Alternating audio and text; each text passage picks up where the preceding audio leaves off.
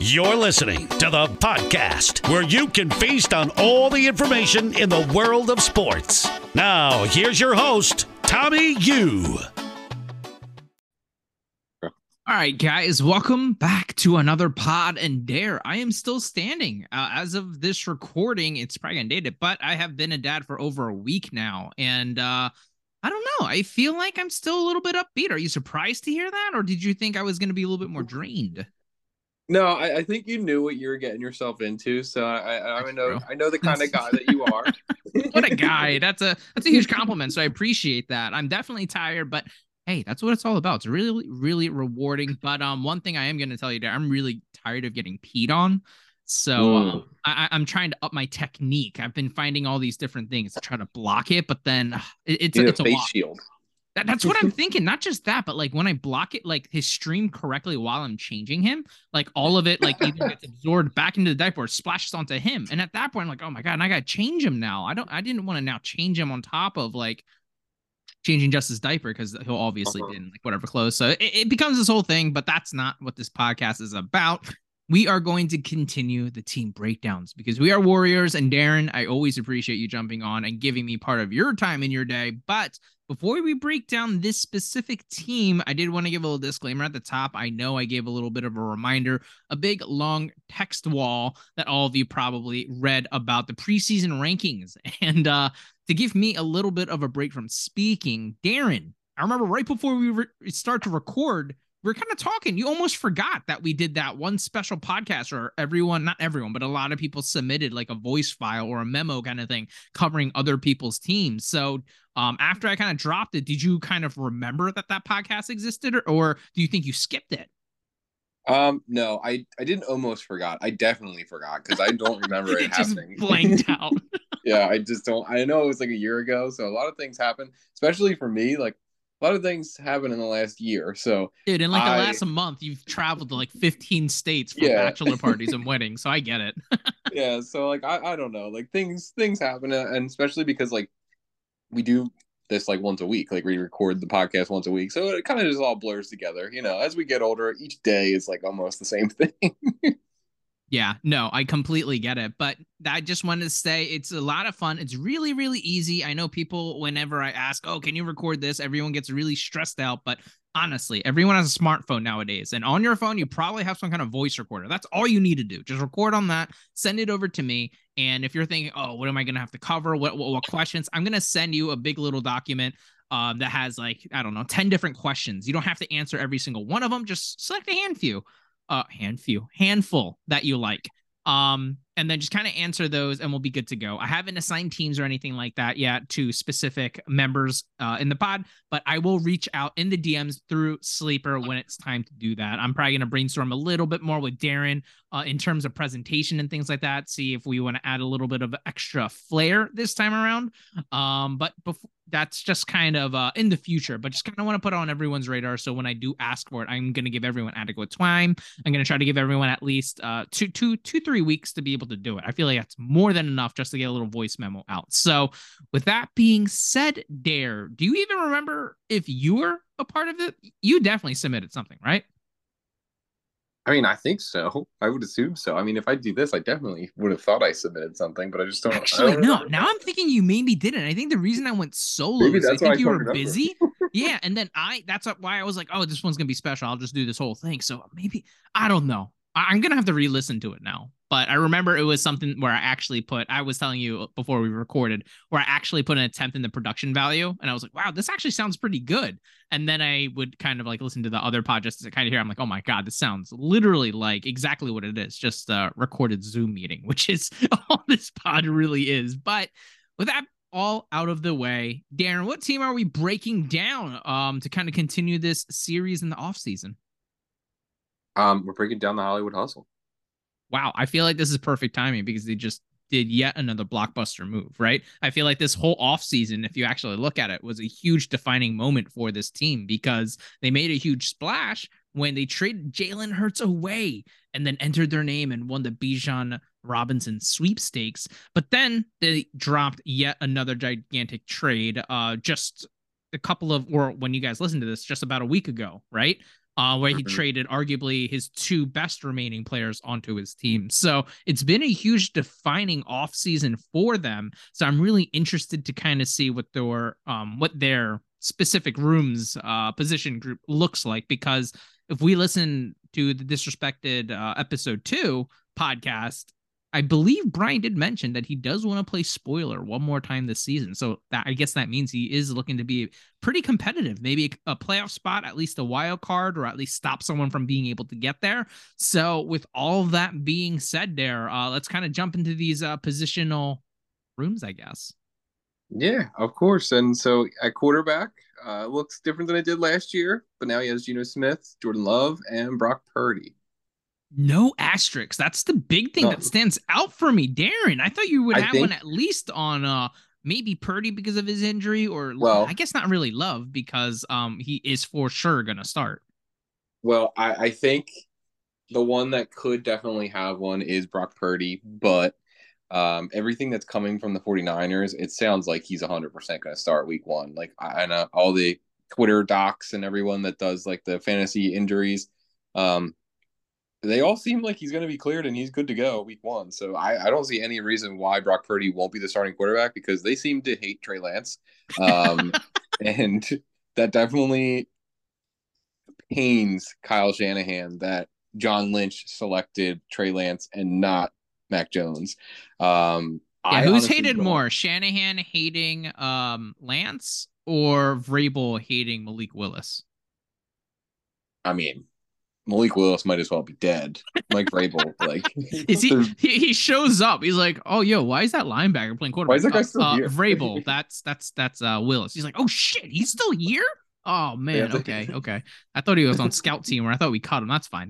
Well, we'll pretend that he's still a quarterback. That's cute. They have to explain to him that it would cost him more money to cut him than to keep him on the roster. So.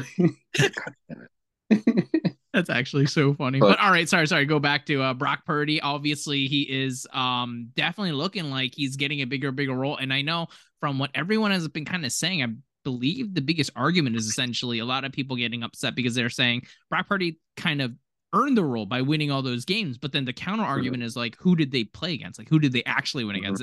And you look at the strength of the team. And then another argument against Brock Purdy, I guess you can make, is, well, what really separates him and Jimmy G, except for the fact that he does push it a little bit more down, but it's limited. So that's why people are saying that's why he'll be that's why you want Trey Lance. It opens everything up. But I'm sure it doesn't shock you, Dare. I am a fan of Brock Purdy, but I feel like the pendulum has like swung so much to the point where I'm like, wow, maybe I'm missing something on Brock Purdy, because now I feel like held up in such a high esteem as almost like a premier precision pocket passer already. And I'm like, oh, this is kind of crazy. But with all that being said there, what is happening with the whole Lance thing? I really don't know, because I feel like the hype is always like he's the best training camp quarterback, I feel like.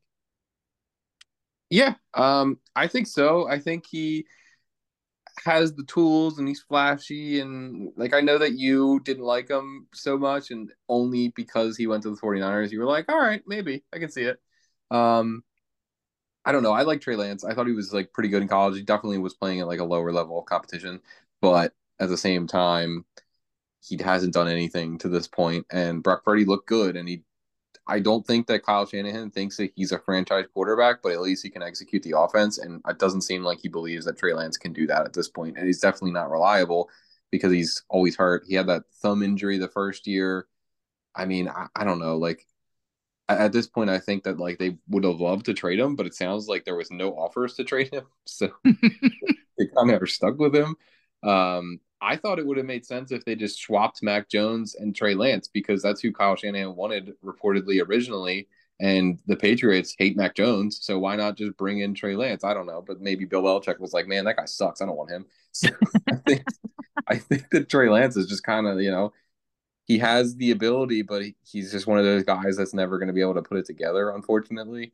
And I mean, he lost his job to the guy that was the last pick in the draft. So that's Aaron, how gross is it to you that Carson Wentz looks like obviously is having a much better career than Lance may have? Obviously, that's way too early to call, but just at this moment in time, because obviously they went to the same school as well. Kind of crazy if you really think about it. Yeah, I think so. Um, I don't know. It's just like it's such a weird thing that like, because I think to his detriment, Kyle Shanahan is almost like too smart, if that makes sense. Um, because I think to me it makes sense to like put Trey Lance out there and see what you got because you know what Brock Purdy is at this point. He played like 8 games. He looked good. He managed the offense. He's not like gonna, wow anybody really, but he executes the offense right. And there was some of the games in the playoffs where he was like he got pretty lucky. And the one game he should have had 3 interceptions, and they had 3 interceptions dropped. Um, so I mean, like the wheels could fall off on Brock Purdy, but to this point, it hasn't. So, I mean, I think there's a Aaron, lot you of might be speculation. onto something. Shanahan is someone who is innovative and has like a machine of an offense. Maybe are we going to see a quarterback by committee? He's thinking, oh my God, I'm tired of these guys getting freaking hurt. We're just going to drive by drive. We're just going to swap them out to keep them healthy. That'll actually be hilarious. They could pull it Yeah, off, man. I feel like yeah. Shanahan would be able to. I Have think Darnold in Shanahan there, a can pretty three-headed much. monster. That'd be freaking hilarious. I think Shanahan can pretty much do whatever he wants at this point. Like, he literally, everyone kind of, I guess, has agreed that he is like the best, if one, I don't know, top 3 play caller for sure in the Oh NFL. my gosh, he's a So technician. And if you it's like, hear about how the players talk about Shanahan's offense, like, yeah, he like dumbs it down. So you guys are just machines. You know exactly what you have to do, and that's it. You mhm, just do exactly what he says, and mhm, essentially you are running like a machine, and that's why our offense looks that way. And so mhm. it's really really cool how you can break it down. So literally, you know exactly what your assignment is at any given moment, especially with all the zone runs that they do. But let's just continue. I know we spent almost too much time almost on Lance and not even on Purdy, but he does have 2 other quarterbacks. Geno Smith had a very surprising, huge, great. He won comeback player of the year, right? Yes, Think yes, I think so. that makes sense. But Sounds anyway, right. you guys know what I'm trying to say. He had a huge career resurgence, and he was absolutely blowing everyone away. And a huge pat on the back to Brian. He picked him up with Fab, and that is freaking unbelievable. A top 10 quarterback, especially last year, is fantastic. And I know a lot of people are gonna say like, "Oh well, can he do it again?" I mean, why not? They have JSN now, and they got Charbonnet as well. And okay, I know fantasy wise, it sucks because you know how much I love Kenneth Walker, Darren. I sorry, Kenny Mhm, Walker, Ken Walker, whatever he wants to go by. I mhm, loved him so much, and I still love him. I think he's amazing. But in a real football context, having Charbonnet in there with Walker, that's a phenomenal 1-2 punch. That is great for yeah. an offense. More first downs, more opportunities to sustain drives, and more high value snaps. I feel like I don't know. I understand that everyone might say, oh, that was an anomalous season by Geno. I mean, if he even plays, 75% as well with upgraded talent around him, I think he can absolutely replicate what he has done. And if you kind of look at Seattle, their roster is really pretty solid all around. This is absolutely a playoff team. And so if that's the case, they're going to double down even more and try to really be a high powered team. And so I feel like I'm pretty high on Geno just because of how that team looks. I would love to hear your thoughts though. Yeah, I think Gino can repeat his success and be like a borderline quarterback 1 again in fantasy. Um, I would be most concerned about Brock Purdy in this quarterback room. Mm-hmm. Probably closely followed behind Jordan Love because I'm just not sure if he's like good. Like, what are the chances that they have Brett Favre, Aaron Rodgers, and then Jordan Sucks. Love is good? Did Like, they what are put the something into odds? Wisconsin water? I'm telling Like, you. I think so. The Steelers, right? They had Brian Roethlisberger, and now they have Kenny Pickett, and Kenny Pickett looked pretty bad last year. I think Jordan Love could be like all right, but I think that's probably like what he's going to be. Like he's just going to be like okay, like he'll be here, and it's a How long starting do you think quarterback for he's going Brian to and be in everything. Green Bay right now? I know I mean, that's a unfair question to ask. if they're bad, so like their roster isn't like great, right? Like they weren't even No. that good with Aaron Rodgers. So if he's bad and they say they win like 4 or 5 games, they're gonna take Drake May. Like they're not gonna just be like, yeah, we're gonna keep Jordan Love. He was great. He won 4 games for us. Like they're And gonna he take did Drake. that really weird contract like renegotiation or like restructuring where he kind of like accepted less money Yeah, but has more yeah, potential to make more, but it was essentially kind of a pay cut kind of thing, right? yeah. Like he needs to be good if he wants to keep his job. He can't just like they need to win at least probably The seven front games office this year. already has one foot out the door. Yeah, like They're they're already they're like, not tied we'll to see. him, and it's not even no, Guntikleist or whatever his name is. Like yeah, he drafted him. So I mean, he obviously believes in him. But if he goes out there, he's already been there for 4 years. So if he goes out there and he's like, they know what he is. They've seen him in practice. So if he goes out there and he's like not great and he's just like okay and he wins 6 games or whatever, they're gonna be looking to move on. Like that, honestly, Kirk Cousins is a free agent next year. Maybe they just bring in Kirk Cousins and they're like, we're gonna take they hurt the Vikings and they help the Packers at the same one move. So I don't know. Like I think that he's on a relatively short leash, but they're probably hoping he's gonna be good. So Yeah, no, I completely agree. But the fact that Hollywood right now has 3 quarterbacks without an asterisk, I would say that puts them in the upper echelon of quarterback room. Wouldn't you agree? I know there's still a little bit of question on Brock Purdy, but as long as he starts week 1, that's 3 starting quarterbacks. That's not that bad. Yeah, there's a lot of teams that only have 2. So exactly. And so with that being said, just by default, you are better than the teams that only have 2. So he kind of finds enough there, but still, I feel like the quarterbacks that he has here definitely do have some high ceilings because we just don't know what we have. We know what we have in Geno, and that is probably could be another quarterback 1 season. So having him as kind of like the anchor is great. And then having the 2 ceiling of, hey, maybe Jordan Love, maybe he is going to be more mobile than we think. Maybe he is going to hit. Maybe he'll throw for 25 to 30 touchdowns on top of whatever he's going to do on the ground. Maybe Brock Purdy does stay the entire year and he is everything is advertised in that first 8 weeks that we saw and continues the ball because the 49ers have one of the most talented offensive or just full overall rosters to begin with. So definitely want to give Hollywood some props there because I know their quarterback room has changed drastically. And we will talk about that at the end of how much this team has changed. But with that being said, what does their running back room look like? He has the Dynasty RB1, Bijan Robinson, Tony Pollard, so shiny. James Conner, AJ Dillon, Deonta Foreman, asterisk, Raheem Mostert, asterisk, Gus Edwards, asterisk. You know, I'm pretty pumped that you remembered to put Gus Edwards in here. So I thought you weren't going to, so I was about to be up in arms. But yeah, you're pulling through for me right now. So I appreciate that. But I feel like everything begins and ends with Bijan Robinson when you look at the Hollywood hustle, right? Like that's essentially the mascot. Like if you look at if I look at your team, to me, it's CeeDee Lamb. That's kind of like the mascot of your team. That's just who I think about. I don't know if you think about it the same way, but that's just how I do it. And maybe a little bit of Deshaun Watson just because of the curse he cast upon your team. But when I look at Hollywood, it's easily Bijan Robinson. So I feel like we've already talked about a little bit, but I feel like him landing in Atlanta has to be one of the best landing spots he could have asked for, right? Yeah, I mean, if not the best, there's not. I know people were hoping for Philadelphia. I honestly think that would have been worse. I know. I don't think he's going to get the volume that he was going to get in Atlanta. Yeah, so like I think it might be the best spot he could have hoped for. So I mean, he hasn't played a snap in the NFL, and he's a dynasty RB1. But still, like he does, as you said, he's gonna kind of live or die by Bijan this year because he needs him to be top 5 if he's gonna play spoiler like he wants to. And I feel like that's absolutely in the realm of possibility, or not even possibility. I feel like that's favored because I feel like where people are taking Bijan, that's kind of expected. I feel like if he doesn't do top 5 this year, that's very fair to say. It's a little bit of a disappointment because not only just the draft capital that was spent in him in the real NFL draft, but just the reputation that he currently has as the RB1 without playing a darn snap, but he absolutely deserves so.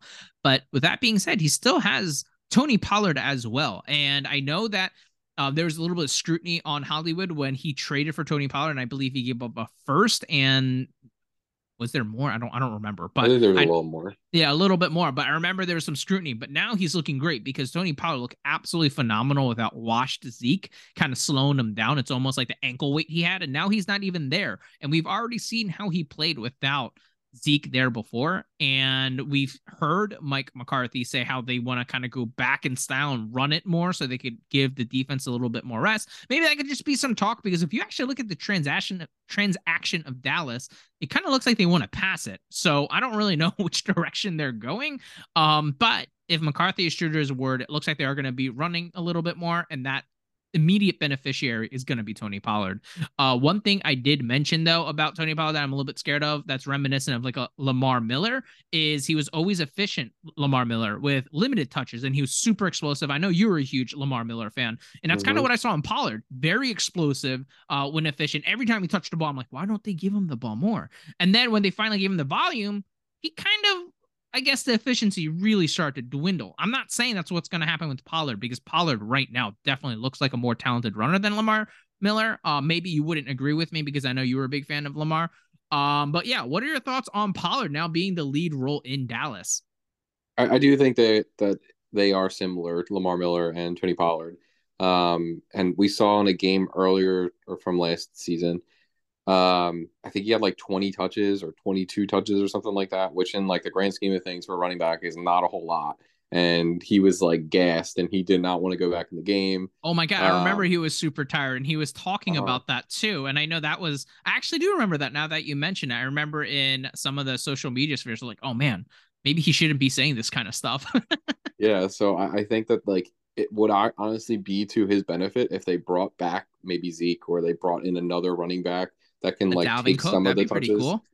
Yeah, like somebody that's going to take some of the touches, because probably between like 15 to 20 touches is probably his sweet spot. Like anything more than that, you don't really want, because I don't know if he can really handle that for a full season. Like he might break down and wear down the same way that Lamar Miller did, because he was getting like 25 plus touches a game. And by the end of the season, he was always dinged up. He was never as good as he was. And then like after the course of the 4-year contract or whatever it was that he signed with the Texans, he became like a plotter at the end, because his athleticism and the efficiency that he used to have, it was like gone, because he was just so worn down over that course of that contract.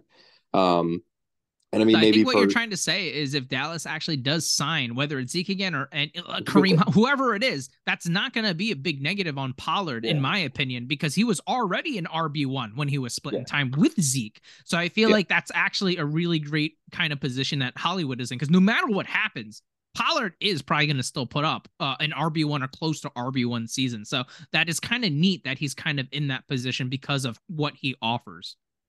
Yeah, I think so. I think he's just like that type of running back, like an Alvin Kamara or something like that, that like he's very good, he's efficient, and you don't want to like overwork him or he's going to be worn down. Yeah, and then you just have like those really rare guys, like an Eckler, that does somehow stay that good with the volume, but he is literally an anomaly. But with that being said, let's look at quickly rapid fire some of his other running backs.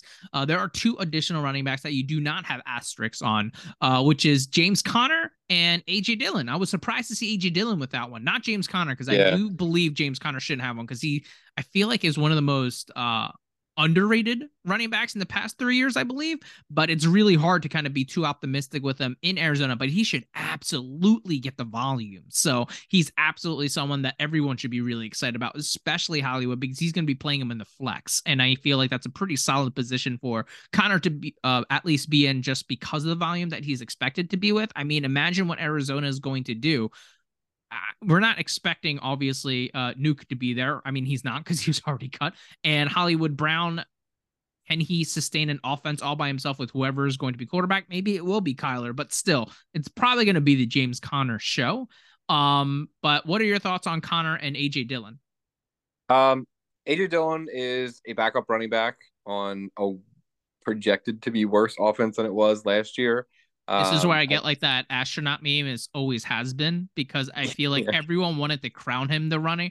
And he kind of is sometimes a starter when it gets in like November, December. I believe so too. I feel like the way that the Packers wanted to utilize him, but like every time you give Aaron Jones the ball, he just like cannot get off the field. I feel like he almost always averages like 5 yards. Like, Jesus Christ, he is so good.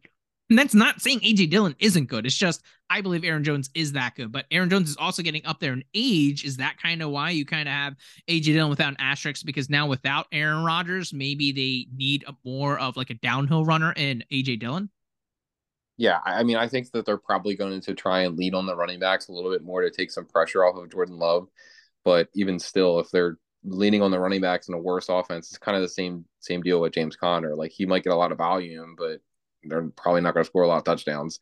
So I don't really see James Conner being like amazing, which is maybe why he's being slighted this year.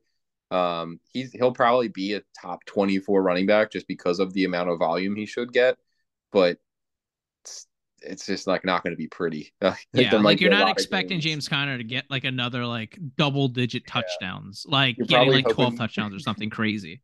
yeah, you're probably hoping for like a game where he has like 18 carries for 64 yards and a touchdown. Like that's probably like James Conner's best output this season because like it's going to be a slog the whole season until Kyler Murray comes back at least, which I'm guessing it'll probably be like week 7-ish.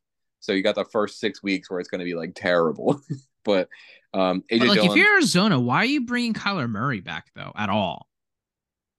well, I mean, I Kyler guess Murray's if going to he's come back. fully medically clear, then yeah, there's no reason to keep him Yeah. off. But like, I don't understand why you try to bring him in. Like, even if he does come back, to what? Like, I feel like they have that roster from top to bottom is one of the worst in the league, even with Kyler 100% healthy.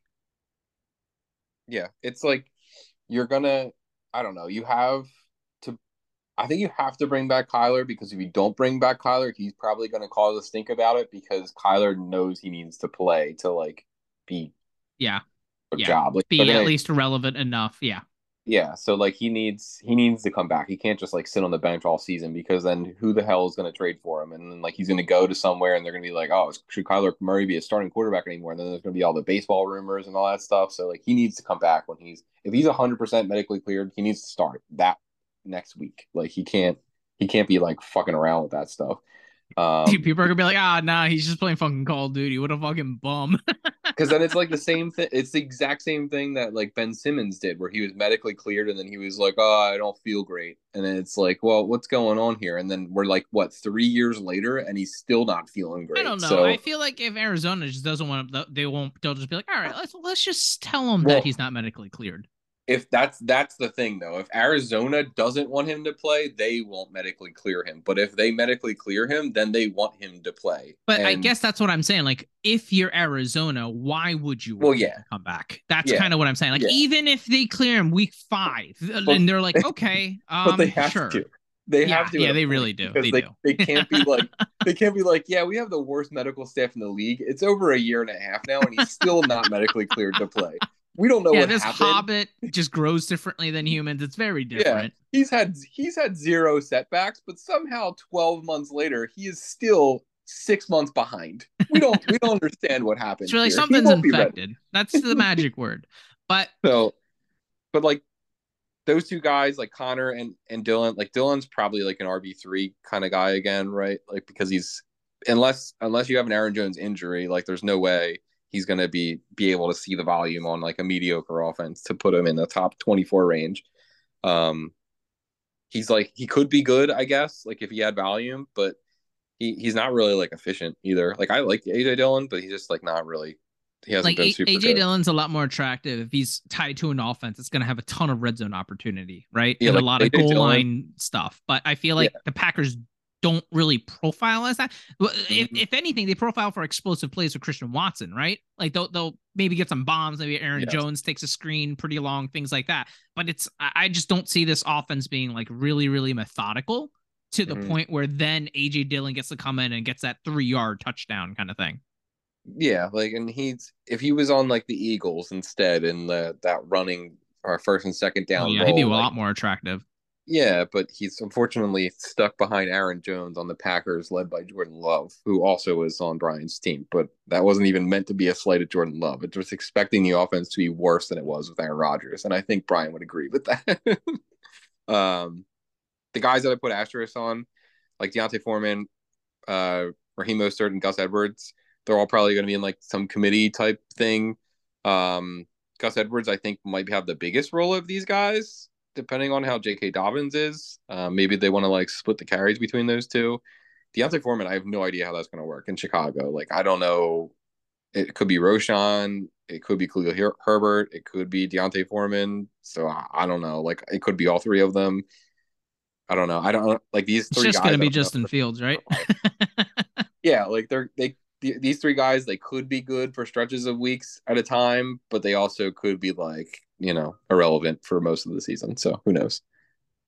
Yeah, I absolutely agree. So it looks like he has a lot of depth everywhere. That's kind of been the tail of this team. He has 3 quarterbacks with no asterisks, and now he has a bunch of running backs, a handful without asterisks, some with, but even the ones with asterisks, we could definitely see them having a role in an offense, or at least having a big couple of blow up weeks. Does that theme continue into the wide receiver room? No. Oh no! This is where the things start to fall apart. Yes, I'm sorry, Brian. I'm going to apologize in advance. There are a lot of names here, but every single one has an asterisk. Allen Lazard, Allen Robinson, Zay Jones, Hunter Renfrow, Donovan Peoples-Jones, Romeo Doubs, Alec Pierce, Khalil Shakir, Josh Downs, and Tank Dell. Every single one has an asterisk, as I noted. Wow, that's a lot to pack right now, because I feel like the tail end, maybe like the last 5, you can make an argument should all be on taxi cabs on a majority of teams. Mhm. And the top half, like the Allen Lazard, Allen Robinson, Zay Jones, Hunter Renfrow, and let's throw in Donovan Peoples-Jones because we're feeling generous. That would be like a fringe flex play for a majority of the league. But yeah, that's it. But that absolutely makes sense because this team did have a Cooper Kupp before as well. So let's not take that away from them. This is a very recent change. So it would be a little bit different if we had a Cooper Kupp. That we would be talking about this wide receiver room very differently. But because there's no Cooper Kupp, there's a very, like, it makes sense when there's an asterisk in all of them. So Darren, let me put you on the spot. Who is the best wide receiver on this team right now? Who will have the most points at the end of this season? I guess Zay Allen Jones? Lazard. Oh yeah. Well, Zay Jones, they added Calvin Ridley. So. They did. I maybe I'm giving too much credit with what he did last year, but I really do believe in Dougie P and Trevor Lawrence. Shout out to the Dallas Drip. I think dark horse, maybe Hunter Renfrow. Oh yeah, I can see that. But I mean, it's not. No, I don't see that. I don't see that. You think Jimmy G is gonna somehow be able to sustain Davante Adams and? Well, Renfrow? I'm only saying that because if he's like cut or traded, then okay, he goes somewhere that uses him. But if he's still on the Raiders, it's definitely not going to be him. But I mean, I don't see a whole lot of points from any of these guys. But maybe Allen Lazard just because of Aaron Rodgers and his comfort level with Allen Lazard. Mm-hmm. But like Allen Robinson's pretty washed. Zay Jones, they just brought in Calvin Ridley. Hunter Renfrow, they brought in Jacoby Myers, and they already have Davante Adams. Donovan Peoples-Jones. They also got did you mention the Michael Myers too, or Mayer? Whatever. Oh yeah, Michael Mayer, yeah, and Romeo Doubs. They brought in Jaden Reed, and they drafted 2 tight ends as well. Alec Pierce. They brought in Josh Downs. So Alec Pierce and Josh Downs, he has both of them, but they're both going to be kind of hurting each other. And he also has a quarterback that's going to be projected to run a lot and not throw terribly often. Khalil Shakir is probably like the 4th, maybe 5th option on the Bills, and then Tank Dell. Maybe it's Tank Dell. maybe Tank Dell is the one that scores the most points. Him and CJ Stroud just make a special connection. Yeah. They just pop off. Yeah. I mean, but I do have a question for you. Now, Brian likes to talk shit on my receiver, Courtland Sutton, and say he doesn't want him and everything. But in my opinion, I think that Courtland Sutton would be the best wide receiver on his roster. Would you agree? Oh no. Hold on. Let me be objective here. Okay, Alan. I'm not really setting the bar high here. I'm looking. So I'm not saying Courtland Sutton is amazing either. I'm just saying he's the best wide receiver on this. If Courtland Sutton is on this team, he scores the most points at the end of the year, right? Yeah. I would think so. Like, yeah. I don't think that's a hot take. And if not, it's very, very competitive. Yeah. Because I mean, he did, as you said, he used to have Cooper Kupp as of like a week or so ago. He used to have Deebo Samuel, used to have Mike Evans. So like the wide receiver room used to look a lot better, but right now it's scary. I mean, I guess what he's really hoping for is a lot of hits, and I definitely see what he's doing, and you could see with the transactions that he has done. Like you said, he did have a Deebo, and you actually used a 2nd round pick to get Khalil Shakir. And to me, that's a little bit, I kind of pause because how often is he going to be on the field, right? Because Stephon Diggs is always going to be on the field no matter what personnel they run, right? Yeah. And same with, and if they really want to stretch out and do maybe like an 11 personnel, That's Stephon Diggs, Gabe Davis, and is Khalil Shakir gonna always is he locked and loaded? I don't know. And maybe now he's splitting snaps even when they're in an 11%. So I don't really know how much opportunity he's gonna get, and even when he does get the opportunity and the routes run, how much he's gonna be targeted. You know what I'm trying to say? So I feel like I have to do a lot of steps to see the path, but I absolutely see why, because I know coming out of college, both of us, we both really like Khalil Shakir. And so I definitely see the reason why, but I feel like just the opportunity, I don't see it. But I know Brian is probably like, okay, I'm just going to go with the talent here because the situation can change. And so I absolutely respect that. But to answer your question, I would have to agree, as reluctantly as I want to. It has to be, Courtland Sutton would easily probably be a much more comfortable wide receiver like start across the board, to me at least, than anyone else. So it is funny, but to be fair, I definitely see why Brian would talk smack about Courtland Sutton, because I guess his type of makeup wouldn't really fit this team, which also would probably amplify why he looks at him negatively. Yeah, he's going for like the young wide receiver route, but like you do kind of need depth. And I think you made this point on the last podcast, or maybe it was Brett's podcast, where you said like wide receivers are kind of interchangeable. I think we can look at Brian's room and see that as false. All right. Okay. You found the exception to the rule. Okay. You didn't find, all right, this is the reason why you're wrong. This is literally the exception. But like maybe Brian is so lucky that the hustle just hits on everyone. Allen Robinson really isn't washed. Maybe Calvin Ridley doesn't come back and Zay Jones is still good this year. Alan Lazard, actually, I guarantee you this is what's going to happen. Everything you're saying right now is going to happen. Allen Lazard's going to be like a developed deep threat. Here's the wide receiver too. Like, I mean, maybe Anthony Richardson is amazing at throwing the ball and he has a Cam Newton like first season, and Josh Downs and Alec Pierce are just absolute studs. Who knows? Anything is possible. All right. The first half sounded more believable than the second half. I think the second half, you're just like, you know what? I have Anthony Richardson and I hate him, but let me at least say some good things to hopefully will it to happen. But no, I definitely see he's definitely had some lottery tickets. He took a lot of shots in the draft, and you're absolutely right. The way that he's building his wide receiver room has definitely he has a type. Because like you said, he traded away the Debo, Cooper Kupp, and Mike Evans and things like that. And now this is what his wide receiver room looks like. But what were you going to add? Before we move on, I just have one more point. It's kind of because of the way that Brian is, and we all kind of know how to this point, like how Brian is, and he wants to win, and he wants to win now, and he doesn't want to wait for things. So it's kind of like interesting that he is trading away receivers that are not like really past their prime. Like he traded away Mike Evans last year, and he was only 28, I think. He just traded Cooper Kupp, who is 29. Is that right, or is he 30? No, he's 30.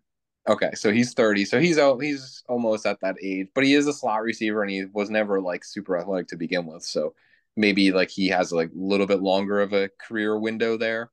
And then Debo's only 27. So I think that like it is interesting that he's trading these guys away when they're not like totally like past like the point where you're like, all right, I need to get rid of them, because they still have a couple years left in them when he's trading them away. And you would think that a guy like that Brian would keep. I don't know.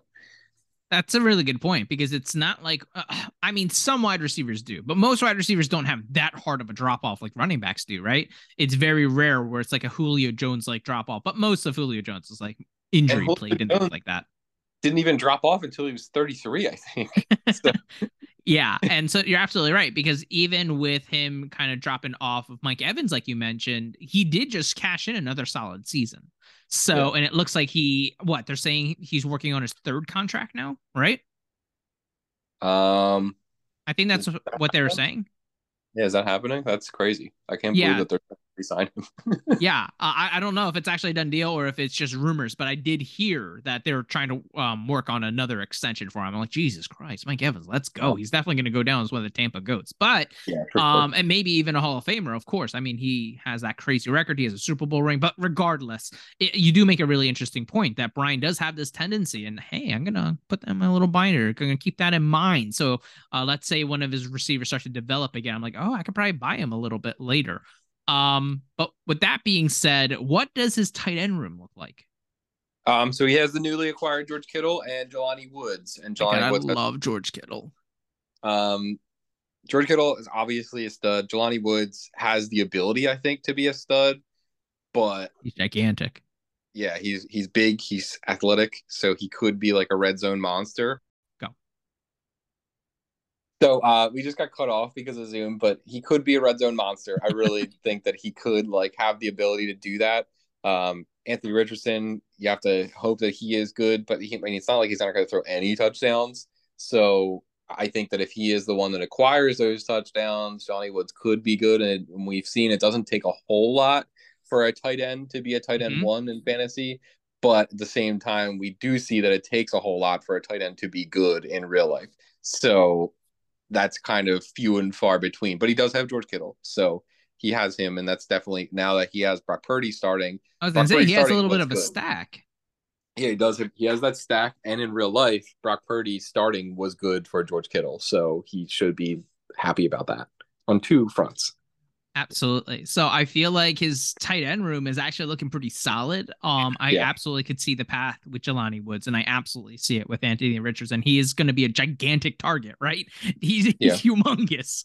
And so I feel like I could definitely see Jelani Woods have like, I don't know, could you see like a 37 catch season, but he has like 9 touchdowns? Absolutely.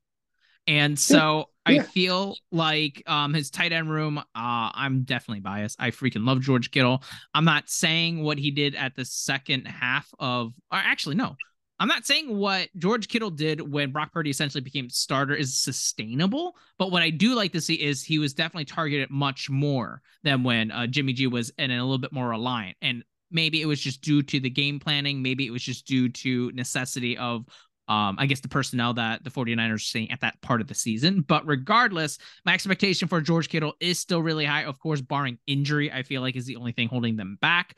But overall, if you look at this team in totality, the tight end room is not something that you're looking at being like, oh yeah, this is something we can nitpick because it's one of the better looking rooms across the league. Would you agree?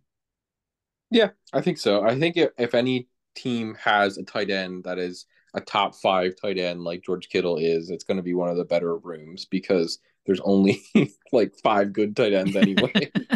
True. Only just a few where you're like, oh, do I just start streaming these? What am I doing? Yeah, it's a luxury when you get to have someone locked and loaded in there, I'm sure.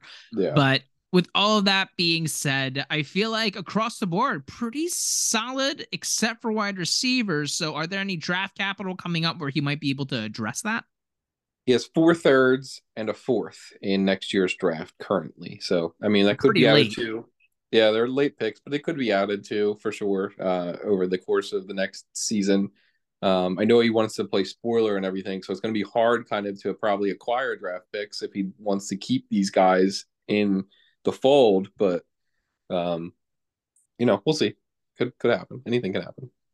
Yeah, I feel like one of the things that Brian loves to have is a whole bunch of picks of that specific draft class that actually came into play even when I was negotiating for Cooper Kupp and Mark Andrews. He said it would be a little bit different if you had a 2024 first, which I unfortunately did not have. And I knew that's kind of how it was going to go. So I am not going to be surprised at all where come at the end of this upcoming season, he's just going to have a slew of a bunch of second, thirds, fourths, maybe even a first in there somehow in 2024. And so I definitely expect his capital to grow.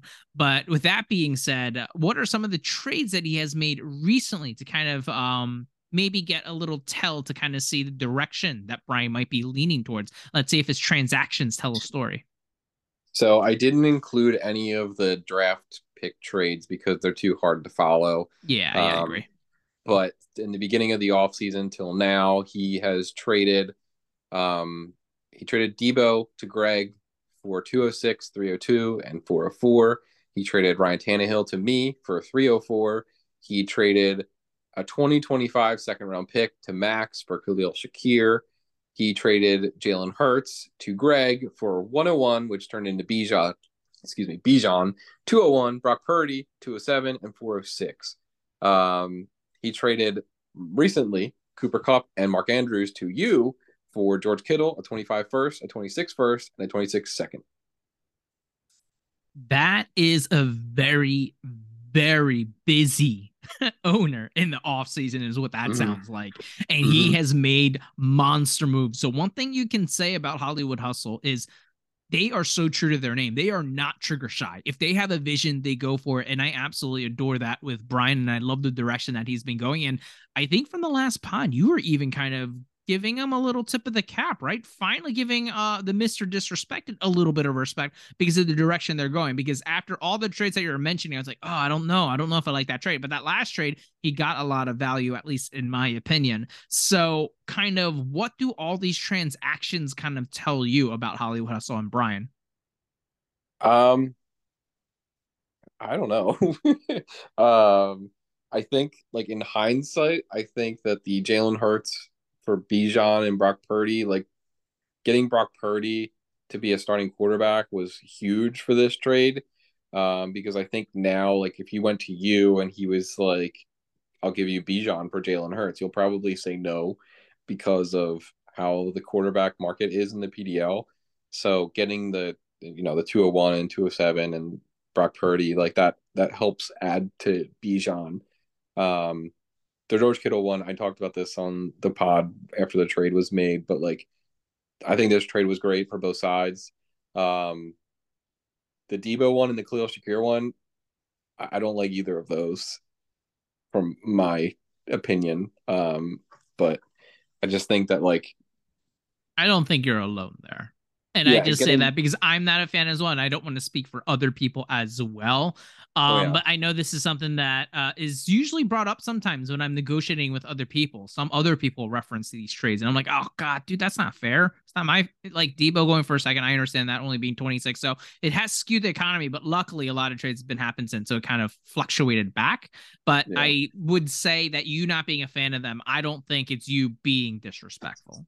Yeah, and I think that like Khalil Shakir, if it was for like a third, I would have been like, all right, like sure, take your shot.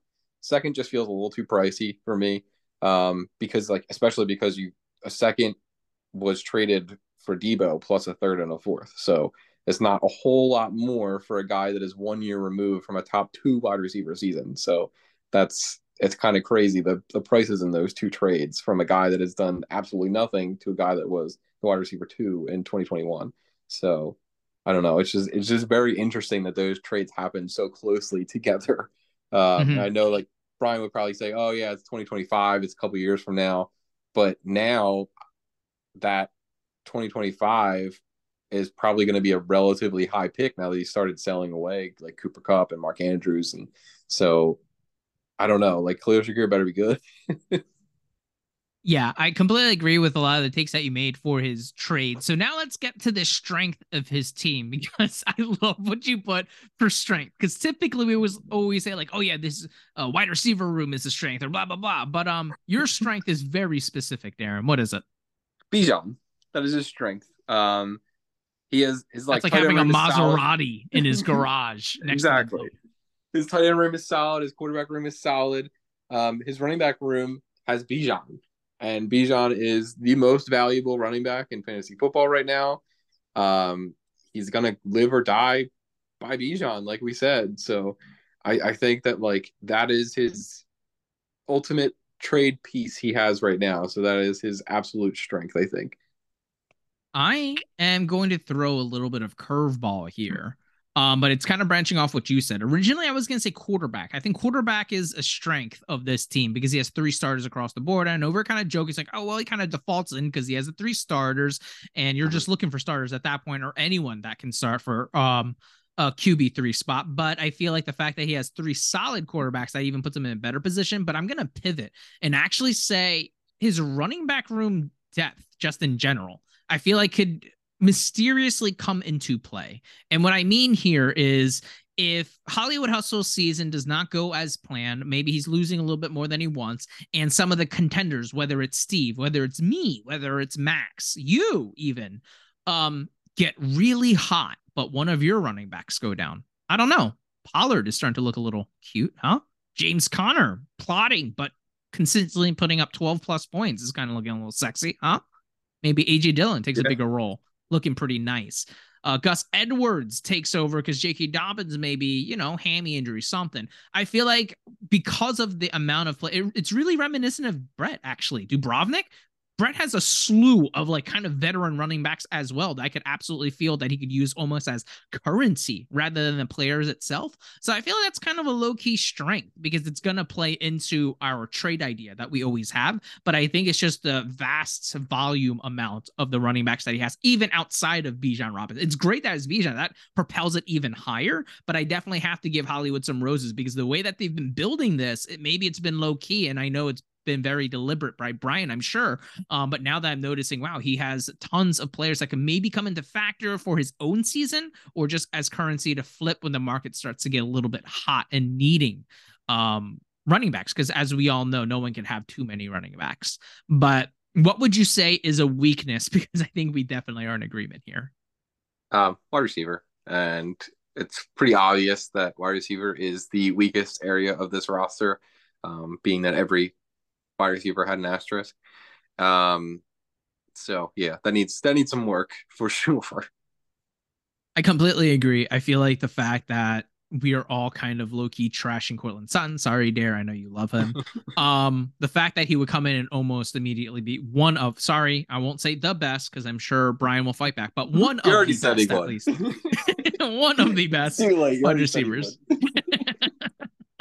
But I feel like that is definitely going to extrapolate why that is one of the biggest weaknesses, especially because we're in a league that we have to start 3 and then we have the 2 additional flexes. And the fact that the best ones that you're throwing out there is like a Lazard Robinson, Zay Jones, or a Renfro. None of those strike fear into my heart more than like, you know, looking at almost any other team's top 3 receivers. So with that being said, Dare, what is one of the trade ideas that you would do if you were Brian? So I said to trade everybody or trade Bijan. So you can trade everybody or trade everybody. so here's my explanation for this. You're gonna trade everybody but Bijan, or you're gonna trade just Bijan. You can keep Bijan because he's 21 years old, and you can trade Geno Smith, Jordan Love, Brock Purdy, Tony Pollard. Trade everyone else. Everyone else is gone. George Kittle, everyone else. You can keep Bijan because he's still young enough that you can still build around him, keep him on your roster.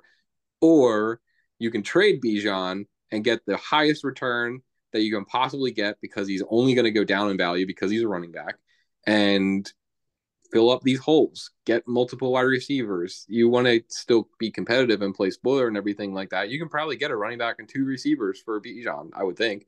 So like there's definitely ways, and you probably get draft capital on top of that. Like I think that there's ways that you can fill up this roster by trading just one player, just one. So I think it's either or, and he's already kind of, I think, started the route of maybe like a soft rebuild. And maybe it is, like you said, like he waits until like the perfect time to trade these guys, and he might wait to trade James Conner till mid-season or something like that. But I think that like that's the 2 routes I see in my mind is you can keep Bijan, but you probably want to trade everyone else. Or, even you can trade Bijan too if you really, really want to. But I think that's like either or kind of situation, because Bijan is going to be someone that's going to be valuable for, at least 3-4 more years. And once he hits like 26, people are like, he's a running back. He's old. Yeah, I completely agree. And just to kind of reinforce your point, I think we both agree that Saquon Barkley's career has been a little bit of a disappointment, right? He has a lot of injuries outside of his explosive rookie year, which he looked phenomenal. He had like 100 catches. I don't know what he did. He just popped off. And I think he had one more like pretty decent season. But outside of that, it's just meh. But look at his value right now. He's still valued at what, like a top 5 running back in Dynasty, maybe, right? I don't know. I'm just making that number like that reference up. But like his value never really deteriorated because it's freaking Saquon Barkley. And that's Bijan Robinson. That's kind of the same weight that his name now carries. So even if he has a handful of injuries and low-key kind of disappoints here and there, his name alone is going to carry so much value, similar to Saquon Barkley. So I definitely agree with you. But my trade idea is kind of going to weigh in a little bit more of, I guess, the point of view that Brian's coming from. Maybe want to be a little bit competitive, maybe wanting to play a little bit of spoiler. I did talk about how deep his running back room does look like.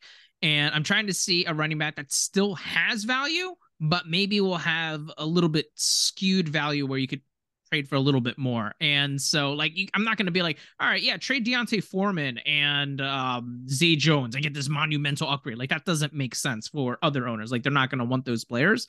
So my thought is maybe AJ Dillon or James Conner, whichever one that you would want to trade or maybe has the most value according to owners, and maybe package it with one of your receivers and then get that big upgrade for a handful of young receivers, or get a big upgrade and add yet another one. I don't know. You could just upgrade somewhere where you could kind of add into playing the spoiler role without giving up something that is going to be such big value that's going to hurt like a rebuild. It's not like you're trading away someone super young or anything like that. So if you are indeed trying to play a little bit of spoiler, maybe you could kind of consolidate a little bit. Maybe even if you really want to narrow in and have your eyes on a player that you feel like can really be able to even help with the playoff push, hey, you have 4/3. So maybe you could package, like I said, the James Conner, AJ Dillon, or along with some wide receivers and a late draft capital pick, and maybe get some kind of those picks. It's not necessarily something I would do, but it's definitely a trade idea that I'm sure Brian is floating out there in his head, because one of the constant themes that I always get listening to the Disrespected podcast is how much both of those owners just want to win almost at all costs, right? Yeah, definitely. They both definitely want to win, and it goes against their kind of morals to not win and not try and win, because if you're just like losing, you're not doing it properly, I guess. So in Brett's facility in Dubrovnik, 100%, he stole Al Davis's "Just Win, Baby," right? That's just painted on the walls in the locker room all over the place. Like, no matter what, it's just win, baby. And I get it. Like, I think that like everybody in our league wants to win ultimately, but from my personal opinion, right, like I sucked or tried to suck for the first 2 years, and I was like, I'm gonna suck now and I'm gonna be good for like 3 or 4 years and not have to do a whole lot to adjust my roster. Like, it's just gonna be a good roster. I'm not gonna have to make a whole lot of trades, do anything like that. Like, I'm gonna like all my players, because I took over the orphan team and I was like, I hate everybody here but Odell. Like, I didn't want anybody else. So I was like, I gotta do something about this. So I was like, I'm gonna make sure I like all of my players, and I'm gonna keep them for 3 years, 4 years, and then I'm not gonna have to do a whole lot of this thing ever again, because that 2 years where I was like, I'm probably not gonna win a playoff game. I did make the playoffs the first 2 years, but like I wasn't expecting to win anything. So it's kind of like, it is kind of miserable when you're like not really trying to win. It's like, Welch is going through that right now, and Greg. So it's not really fun, but it's not like the death knell strategy that they kind of look at it as. I feel like with fantasy football, it's so hard to kind of commit because it's such a luck-based game that you don't necessarily need to be the favorite, right?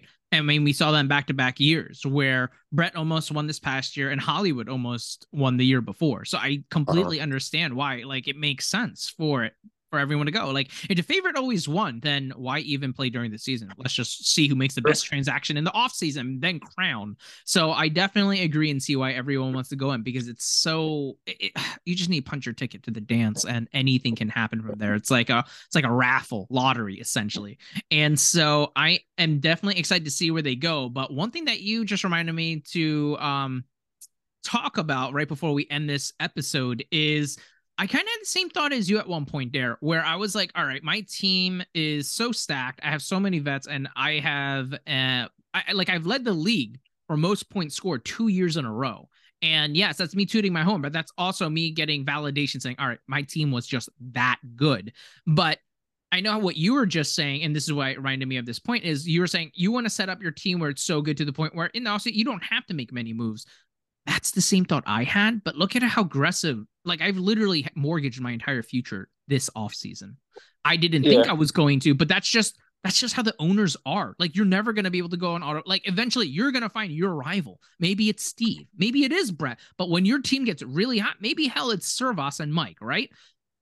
Some team is going to get just as hot as you, and you're going to have your Murphy Street empire. And then you guys are just going to, like, it's going to suck because if you told me at the beginning of this offseason time, you're going to trade both of your first round picks, I'm going to be like, bullshit. No, I even told you, I'm going to blow it up soon, Dare. I'm going to blow it up soon, Dare. And then look at the position I'm in now. I'm like, all right, I'm going to try to win 2 more times, I guess. Let's see what's going to happen here. Is the wheels going to fall off? Am I going to just do dynasty? I don't know. I mortgaged everything. So that's what I'm just trying to tell you. It's so easy to kind of have this thought of saying, all right, I'm just going to be so set. And remember, Dare, I feel like every single time in the offseason where we do like the rate my league kind of things, your team is always at the top in terms of capital, talent, and everything. And so you could consistently keep getting there, but until you match the aggression of someone else, like I said, I definitely would not have made these moves without Max really lighting that fire and trying to sharpen me as well. It's good. That's why it gets so fun, because you always have to stay fluid with your plans. So do you have any concerns where you're just like, eventually you're going to have to start throwing everything at the wall and go hardcore? Because as you can see, a lot of the moves this offseason, I mean, how many emergency pods have we made because you're like, oh my God, this is another nuclear trade. This is another nuclear trade, you know? Yeah. Yeah. I mean, it is definitely something I have thought of for sure, but at the same time, when you see teams like Brett and Brian's and no one really votes them to be the best team in the league and they still get to the championship game and they almost win it all and everything, it's like your team doesn't really need number one undisputed title winning champion to win, right? Like you can be a top 4, top 5 team and still win it all. Like yeah, like Drew Rowe, obviously. Yeah, exactly. Like Drew Rowe. Well, he didn't even set his lineup, but I mean, that's that's just an inside joke between us and longtime listeners.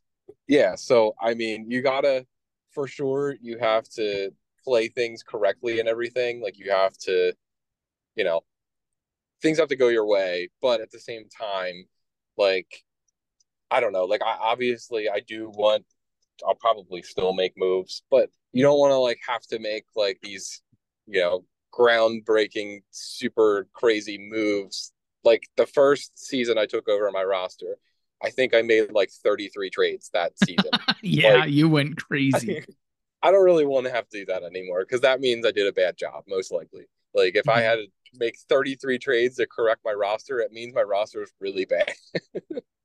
But also, it gets harder and harder to trade as time moves on because the nature of Dynasty is you just keep acquiring players you like, right? And sometimes you acquire players you don't like, but because they're on your team, you kind of force yourself to start liking them.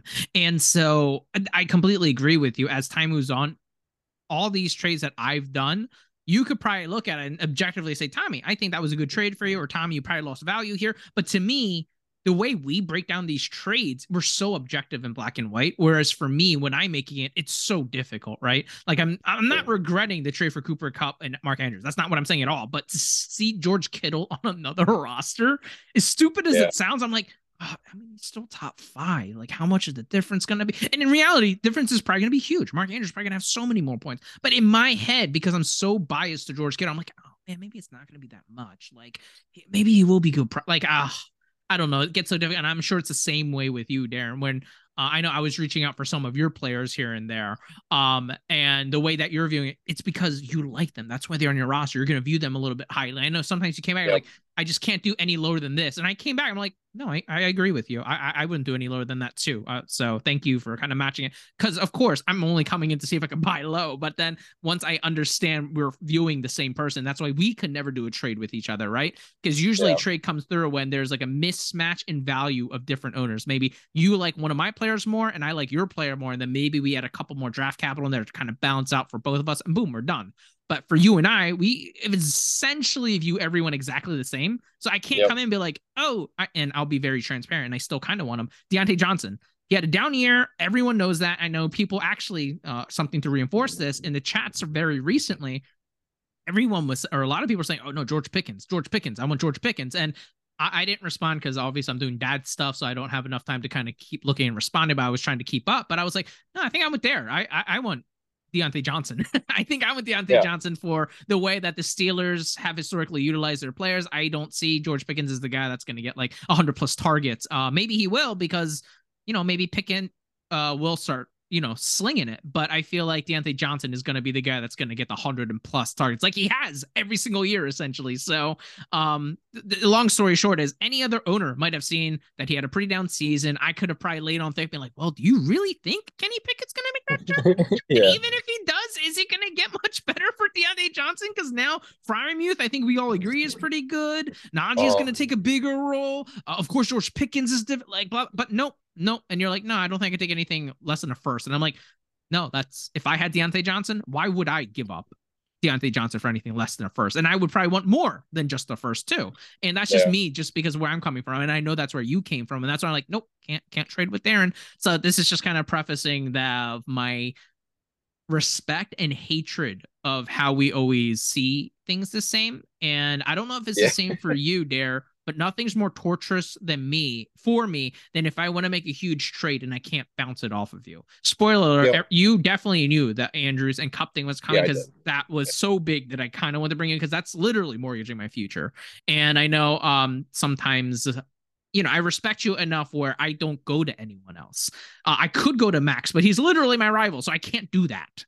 And there's no one else in my friend group that like knows as much, but it sucks when I have to make any trades where I'm like, fuck, I can't do this to Darren, because I want you to be surprised. I want you to have fun, to be like, holy fuck, what did Tommy just do?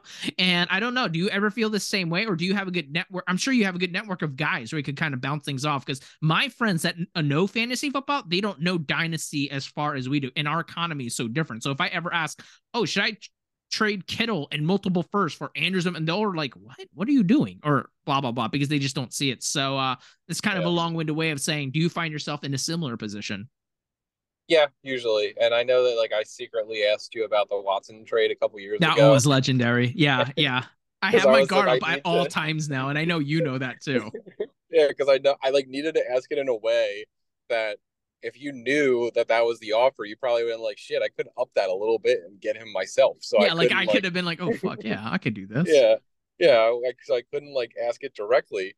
But you knew you were safe enough to ask me about Cooper Kupp, because you were like, he's not going to want him, so I can. That goes everything against you. If you went out and got Cooper Kupp, well, first of all, I would think that would be one of the most badass fucking things ever, because I'd be like, holy shit, Darren is here. But also I was like, no, that goes against everything Darren stands for. Yeah, so it is kind of bittersweet in a way that we can't really make trades because we value everyone more or less the same. But that's also Tommy at the same time low key is saying that everything that I say on this pod Tommy believes. He just won't say it. So, we're really giving people a peek behind the curtains. It's always like, all right, Darren, you're our universal mouthpiece, and I just have to play the other side. I have to play both sides, so I always come out on top. Yeah, that's not everything I say, but a lot of things.